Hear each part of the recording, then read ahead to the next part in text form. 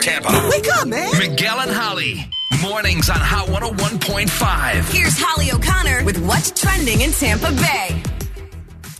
This is probably going to be controversial, and it really just comes down to, I think, your personal experience.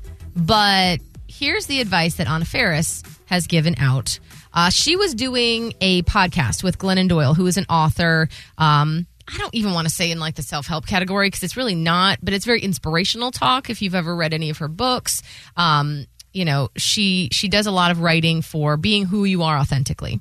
So she just launched a podcast, Glennon Doyle did, and Anna Faris was a guest, and they got on the topic of marriage. And so Anna Faris said her marital advice to her 8-year-old son would be, because keep in mind, she shares an 8-year-old son with Chris Pratt, don't get married in your 20s. Don't get married in your 20s. She said, I don't know if it's too grumpy and cruel to say in a sense, but if I could tell my 8-year-old son one thing that maybe he would stick to, I would really encourage him not to get married in his 20s, to which Glennon Doyle said it should be illegal. Wow. So that's been the statement there. And keep in mind, we're talking about women who really probably didn't learn or know themselves until after marriages in their 20s.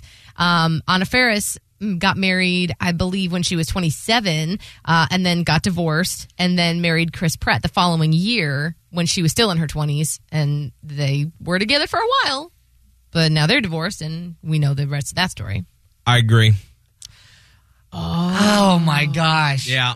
I used to sort of tiptoe around it and say, well, yes, obviously you can't say every single person in the whole entire world should not get married in their 20s. A lot of people are. Because, yes, and it sometimes works. But more times than not, it doesn't work because you don't know yourself. You don't know yourself. You don't know yourself. Ooh, so you said it a third time for the people in the cheap seats. I'm just saying, because then here's what happens is you don't know yourself. I'll say it a fourth time. Oh, wow. And so then you don't communicate with each other because you haven't learned. And so then I saw this with so many friends from high school and college that got married right afterwards.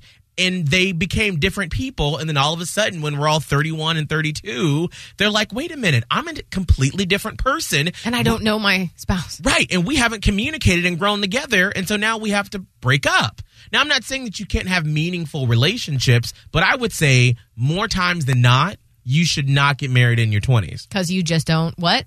Know yourself. Oh, dear. Now, Scott, I'm assuming you have a different perspective. I do. I think if you're in your I think you have to obviously do those things to communicate and everything like that. But again, if you know the person, if you go through all those trials and tribulations and you feel like you know what, this is my person, then I say go for it. Do it.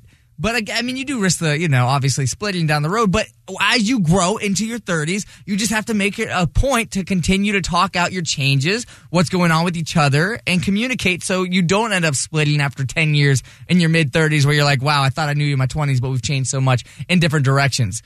Especially because I have a lot of friends right now that are getting married. Yeah. Shout out to y'all. I love you. Well, here, go to your iPhone and put 5 years from now, and let's see where most of those marriages are. Oh, Siri, remind me in 5 years. Holy cynicism. This is what I've seen. You have seen it. And I'm not saying that I'm not talking out of my butt. I'm just saying that, this is what I have seen. And listen, I sincerely hope that they go to couples therapy, that they learn how to communicate. Yeah. And that in 5 years, I'm proven wrong and that they are together. I really hope so. But more times than not, it's not the case. Because you're just still untangling yourself from who your parents told you to be. Yep. In your 20s, a lot of times. And it takes a lot of work to figure out who you are. Obviously, I tend to agree with that. But obviously, listen to me. Miguel, you're in your 30s. Right. I'm in my 30s. Of course, we think that because we've been through it. Right. You can't tell. And this is what's so hard about life.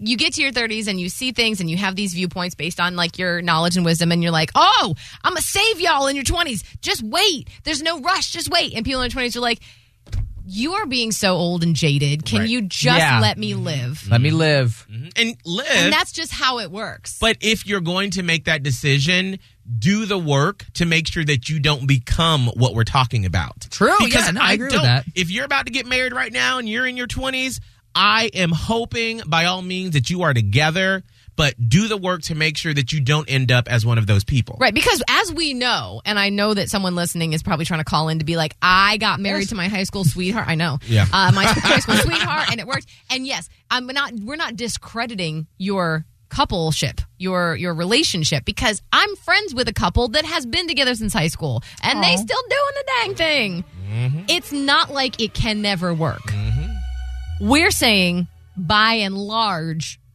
you run a higher risk of it not working than it working. Okay, that's what's hot and trending with Miguel and Hollis.